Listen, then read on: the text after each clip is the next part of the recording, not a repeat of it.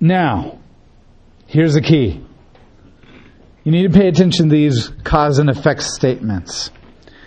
Therefore, since the children share in the flesh and blood, he likewise shared in their humanity. That seems obvious. So that. Why?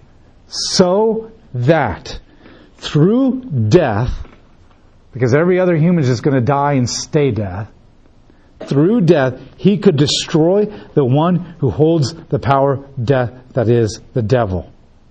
Why did he become a human? Because humans lost our ruling and subduing to the devil. So the devil is the one that has to be defeated to take it back. But only a human can take it back. So Jesus became a human because we're humans. To die the death that humans are meant to die, but to do what the humans cannot do. Come back to life and destroy death and the devil who has the power over death, so that we could live. That's the first reason. Now, these aren't the only reasons. We could probably go on and on and on forever for all the reasons why Jesus became a human. But these are the first of a couple that he's going to point out specifically. So only a human can really take back the rulership, but a human can't conquer death. So Jesus does it. That's why he became human. And to set free those who were held in slavery all their lives by their fear of death. Romans 6 says you were enslaved to sin and death. In fact, you were enslaved so much that you wanted nothing else but then want to sin. I can never say the name right. It's that Stockholm's disease, where that girl got kidnapped by somebody.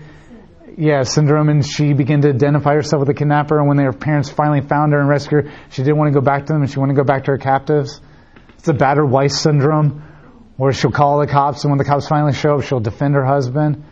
She feels like there's nothing left. If you ever talked to people in international justice ministries, they free people from the sex slave trade industry, and they'll tell you that the first thing they got to do is spend weeks upon weeks in very intensive therapy to convince them that they don't need to go back to that life. Before they can even counsel them with all their trauma, they have to counsel them to the point, because they find that many of them will get rescued and they'll love being rescued, but then they don't feel like they belong there and they want to go back to their old life of sex slave trade. And that's what Romans is saying. That's you. You're a sinner. You're so enslaved to sin and death that you fear it. You know nothing else. When something else presents itself like God, you want nothing to do with God because all you've ever known is sin, and that's what you want to go back to. And so Jesus didn't just destroy death for you. He destroyed your fear of your captivity to sin and your desire to constantly go back into sin because that's all you ever know and that's all you ever want to do. Therefore, for the first time ever, you not only are freed from it, but now you can begin to be transformed by the renewing of your mind and have a desire to actually put on the new man and put off the old man and become a new creature in Christ. If he just defeated death, we would go right back again over and over again. And you know how you know you would do that? Because even with the Holy Spirit and a new desire, we still do it. But the fact that you even have a desire to say, I am so sorry, God, I don't want to keep going back to that. I want something more. That's the second thing that Jesus did by defeating death. He defeated the chains, even the imaginary chains that we wrap ourselves in that death has. That's what he feared. Not just death, but fear and enslavement as well. The desire to go back again. That's what Jesus did. And so every single time you sin, yes, you should feel guilty. Yes, you should go to the throne of repentance. Yes, you should beg the Holy Spirit to take over and transform you so you won't be there again. But you should also praise God that the fact that you feel shame, the fact that you have a desire to be different, that comes from Jesus and the cross as well. That comes from Jesus and the cross as well. Now, why did Jesus have to be the God-man? We've kind of already hinted on this, but I want to specifically emphasize it together now. One, he had to be God because only God can defeat the death, the grave, the devil. No human can do that. All right, so only God can defeat death, the grave, and the devil, and come back to life again. No other human can do that. And only God can live a sinless life to be worthy of taking death upon himself and representing everybody in order to pay for the sins. You see, when you die, your death, your eternal death is what's necessary to pay for all your sins. Your sins are so horrible that you have to stay dead for all eternity. Now, death is not just physically being separated from your body and going somewhere else. Death is separation from God. Death is separation. So there's physical death, which is where your soul is separated from your body, which is not good.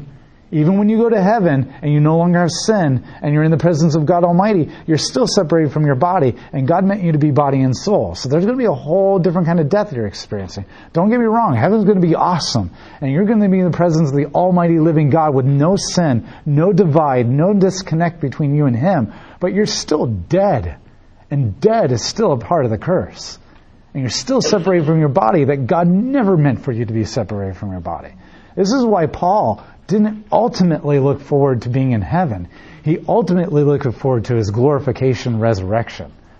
Because without the resurrection, our salvation is not complete. Because with the resurrection, now I'm no longer separated from God, but I'm also no longer separated from my body. And so the second death is separation from God, spiritual death. And the third death is being separated from God for all eternity. So, when you die your physical death, you have to stay eternally separated from God forever to pay for your sins. That's why there's no coming back from death to be with God. Which means when you die, all your eternal death pays for your sins, so you have no more dying left over for anybody else's sins. But if Jesus, who is God, can live a sinless life, He doesn't have to pay for His sins. So when the eternal God is separated from God, He eternally pays for your sins. And I don't know how that works. I mean, Jesus didn't stay dead for all eternity because He was raised. But at the same time, He is an eternal God who was never... I mean, I can't imagine what it's like to be God and then God be separated from God. And whatever, death... I mean, we think of physical death, but you have to realize it's emotional death. The death of the Trinity, so to speak. Not literally, but separation that we can't even begin to comprehend because we were born into death from separation from God. Let alone to be God and separate from God. And He was an eternal God, which means somehow He experienced an eternal death. Even though it was only a moment. I don't know how that works, and I don't really care to understand. I just know it is. And thank God for it. Because He has enough death to pay for all people's sins. Because only God could be sinless and do that. And so those are the two reasons why the Messiah had to be God. Now, why did He have to be a human? He had to be a human because only a human could die for the sins. An animal obviously proved that it wouldn't do it because they had to keep killing animals. An angel can't do it. And if you believe in aliens, they can't do it. It has to be a human. A human sinned, a human fell, a human chooses every day to go against God. So only a human, it's a trial of your peers, can actually pay the price for that. So He had to be human. But He also had to be human because only a human can die. Now, there's all kinds of illustrations of how Jesus, God, as a human died, but He didn't die because He's God, and I don't know. And how He can sin, not sin, but also be tempted in sin. We'll talk about that a little bit later. I don't know how all that works. But what I do know is this. Only a human can die, and only a human can represent your sins, but only God can defeat death, and only God can live a sinless life. And so here's the thing. If you go into somebody and somebody denies the godhood of Jesus, they have no salvation because then you're left with animal sacrifices and they don't pay for your sins because that's why they still have a Day of Atonement every single year. And you don't have a sinless human. But if you deny the humanity of God, then you have nobody who represents us. And then you still have no salvation. So what if God lived a sinless life and died and came back again? He didn't represent you. You're not God. So you're still lost. And this is why John makes it so important. You must confess that Jesus is the Christ who came in the flesh as the Son of God. Because you have no salvation without it. You have no hope. And so this is the beauty of Christ. You see, this is why no one has ever come close to fulfilling all these things. You have to be David's son. You have to be Adam's descendant. You have to be God. You have to be a human. You have to be a shepherd. You have to be... I think this is what Lee Strobel said. Like, if you took the quarters and threw a bunch of quarters in the state of Texas and filled it up 3 miles high and threw one red quarter in the midst of it, the chances of somebody fulfilling all the prophecies of Christ is picking that red coin out the first time. And Jesus did it in a way that we can't even this is incomprehensible. Verse 16. Now, the other reason he had to become a human was to experience humanity. The third reason is God doesn't know what it's like to suffer. God doesn't know what it's like to be tempted. God says, I'm not tempted. I cannot be tempted. God doesn't know what it's like to want to, but not want to. And we're going to unpack that a lot more, because that's the point of Hebrews 4. That he was tempted in all ways, in all points of the scale, yet without sin. So we're going to hold off on that one for chapter 4. But that's the other thing. He had to be human to experience humanity, so that when you're suffering and your life is miserable and you're experiencing persecution, when you're experiencing pain, when you're experiencing temptation, when you're experiencing rejection, Christ can say, I know exactly what that feels like, and give you empathy. God can give you sympathy. And there are some things that God can't do. And He can't give you empathy. And thank God that He can't, because I don't want a God who knows what it's like to sin. I don't want a God who knows what it's like to be tempted. I don't want a God who knows what it's like to suffer and be weak. I don't want a God who knows what it's like to have to obey somebody. I know we say God can do everything, but some things He can't, because it violates His character. And thank God for that. So Jesus becomes the tempted, the suffering, the obedient, to know that. But once again, we'll unpack that. We're getting ahead of ourselves. So we'll get to that later. My wife always jokes because I say that all the time. We'll get to that later. So, therefore, He had to be made like His brothers and sisters in every respect, so that He could become a merciful and faithful high priest in things relating to God, to make atonement for sins. Back up. Verse 16. For surely His concern is not for angels, but He is concerned for Abraham's descendants. He did not die for angels. Angels are not redeemable. Okay, I already made that point last week. We get to Revelation, and it says that the angels, the believers at the throne, were singing a song that the angels could not learn. And what is the song that they're singing? Worthy is the Lamb who has shed His blood and redeemed all people from all nations. Angels can't learn that song. Now that's interesting, because that says something about praise in God. Because what do you mean angels can't learn the song? They can't memorize those lyrics? It's like they see the lyrics and they just go, I can't memorize this. Because that's what we think they can't learn the song. They just can't get that beat or that tune down, but they can get every other beat and tune down. It gives a whole new definition to learning a song. It means that to learn a praise song is not just about learning the music and learning the words. It's about learning the heart and the thankfulness that goes behind the words. If you're just singing words and you don't know what they mean and you don't feel anything, you haven't learned the song and you're not really singing it. And the point is, the angels can memorize the lyrics. They can memorize the tune, but they cannot learn the song because they don't know what it's like to be redeemed. There's no experience there. And that's what it means to learn songs. And we know that angels can be redeemed because when they rejected God in full knowledge of who He was in His presence. This is why Paul makes the point, when Adam and Eve sinned, they sinned in ignorance and innocence. This is why we can be redeemed, because we're being redeemed back to something that we don't know. We don't know God like the angels. Therefore, when we reject Him and sin against Him, we're not fully rejecting God in His entirety. Therefore, there's something to redeem us back to. But angels, they rejected him in his fullness, which means that there's nothing new that they can learn or know than to accept or reject again. And so his concern wasn't for angels. He came and became a human for us. I mean, you look in the culture and angels, Greek mythology and all this, angels are awesome. They're supernatural beings. They can do things that we can't do, and yet God didn't come for them. So God didn't come for those who were the wealthiest, the most powerful, the most supernatural, the most amazing, the most superhero. He came for the ones who need it the most pathetic, the most vile, the most sinful, the most wretched, the most lost, the most forsaken. So Jesus said, I haven't come for the healthy, I've come for the sick. His concern was for us.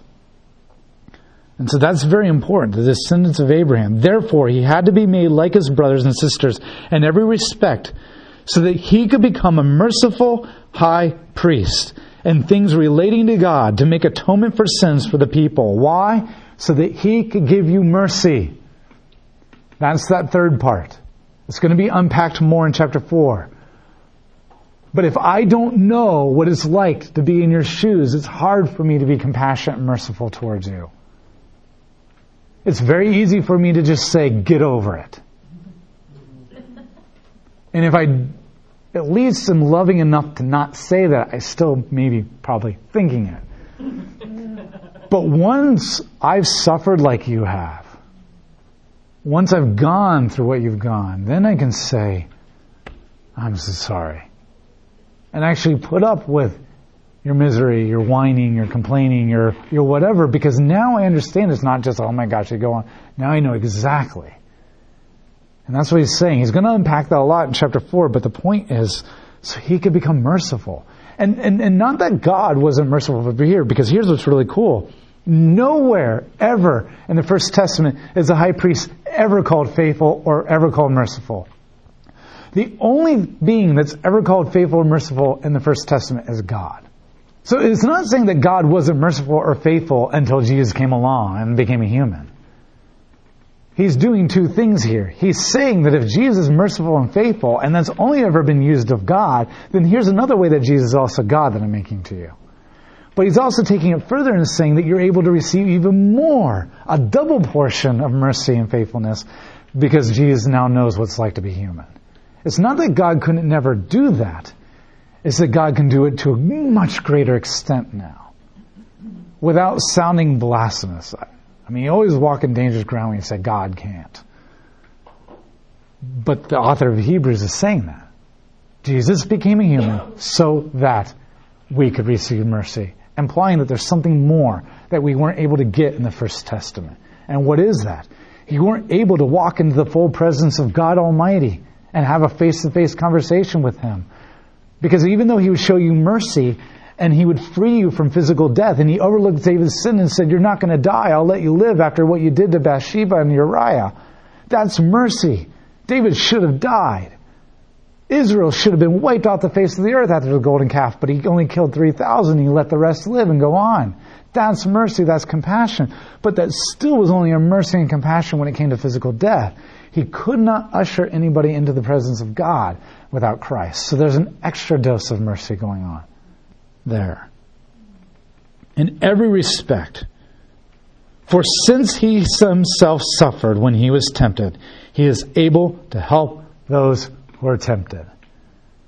God can help you. God is called our helper.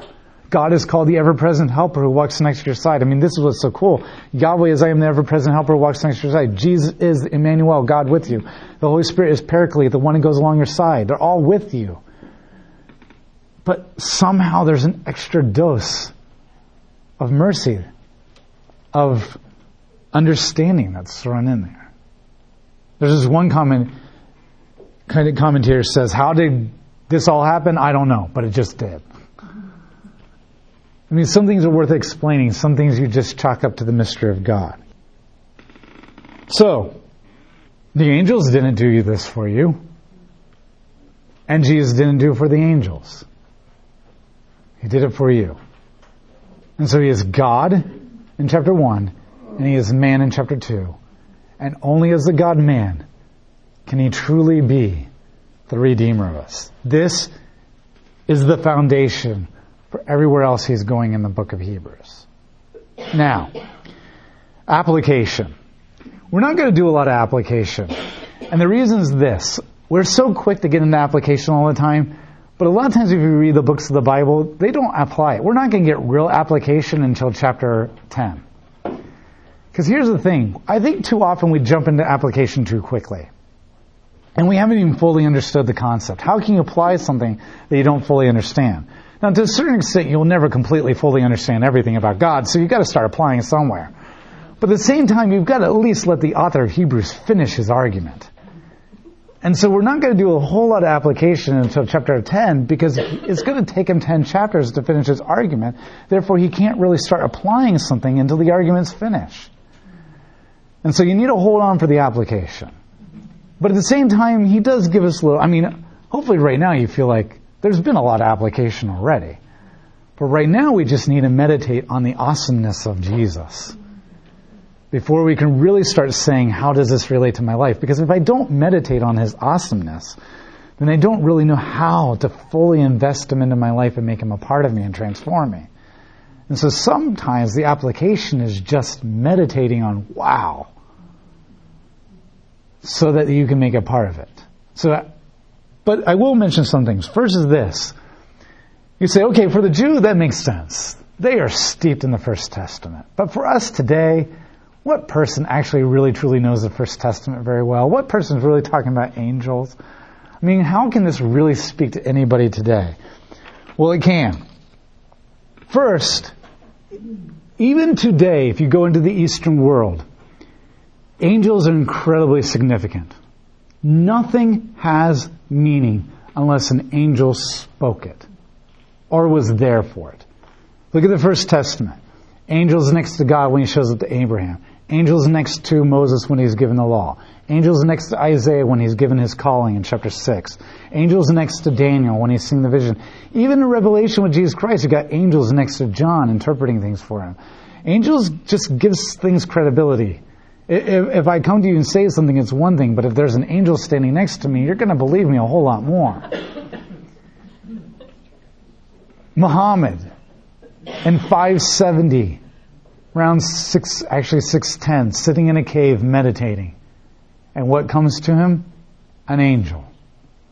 Now, he immediately went home, thought a demon was visiting him. It was his wife that convinced him to go back and listen to it because it was God's angel. And then he wrote down everything it said, and it became the Quran. Mormonism. An angel Moroni came to Joseph Smith and gave him the golden tablets that became the Book of Mormon. Our religions today, angels, are Hinduism. All the Vedas of Hinduism are from angels. You go on Oprah and they're visiting angels. Rhonda Byron, The Secret, from the Oprah, the New Age movement, angels gave it to them. Harry Potter, she was visited by an angel and given the story. Twilight, she was visited by an angel and given the story of Twilight. You can go on and on and on and on. How many movie directors have said, an angel came to me and I wrote it down and this is the movie now? You'd be surprised how many movies and TV shows came from angels. It's touched by an angel.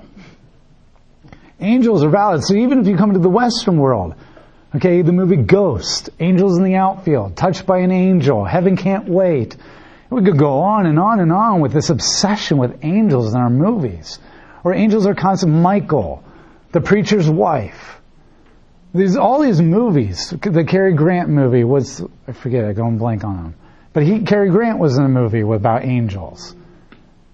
And I wrote down in the notes at least probably 20 movies that I just thought at the top of my head without even going to the internet.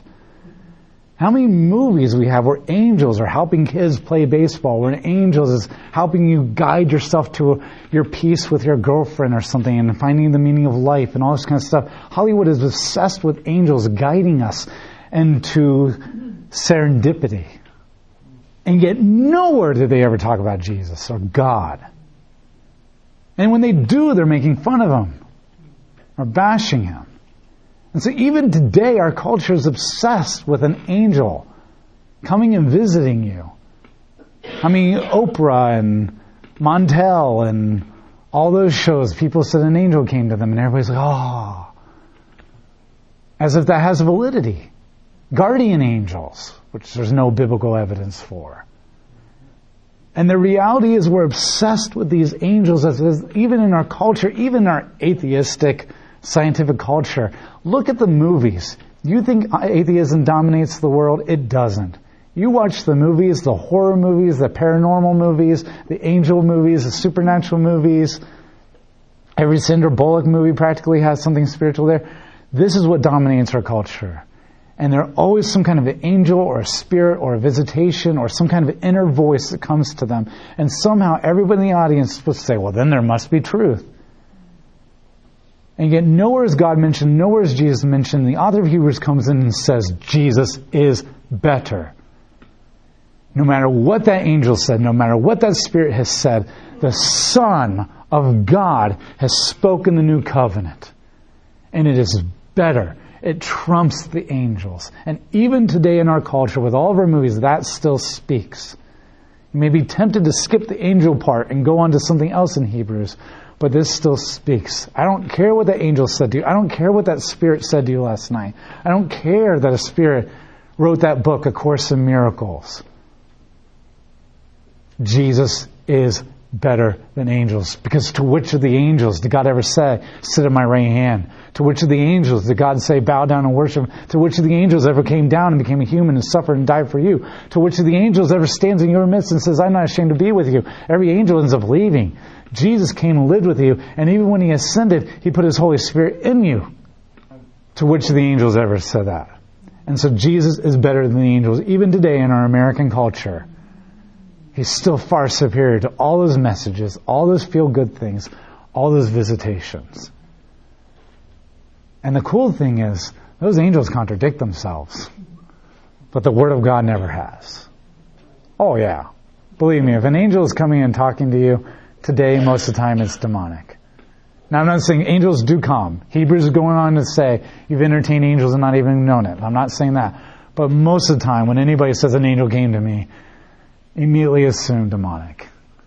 But if you want to test it, well then John in Deuteronomy gives you some tests. And they have to pass it. And one of the first things is you must confess that Jesus Christ is the Son of God who came in the flesh. And every single angel I've ever heard spoken, not me personally, but in any religion or any Oprah show, that's the first thing they say. There is no death or judgment, and you are your own God. And Christ came to help you discover that. It's usually the first thing. In fact, when people have visitation from aliens, that's what aliens say too. Which kind of makes you question what aliens really are. Yeah, so the reality is, the minute somebody says that, you automatically know it's not true. So, there are tests for the spirits. But Jesus is better. Because He is the Davidic son, the son of Adam, the descendant of Abraham, and the God-man who is king and priest. He's a lot of things. Lord, I thank You so much for who You are. Thank You for how amazing You are. Give us the ability for our minds to start wrapping it around it. And then I pray that these truths would root themselves deep into our hearts. In Jesus' name, amen.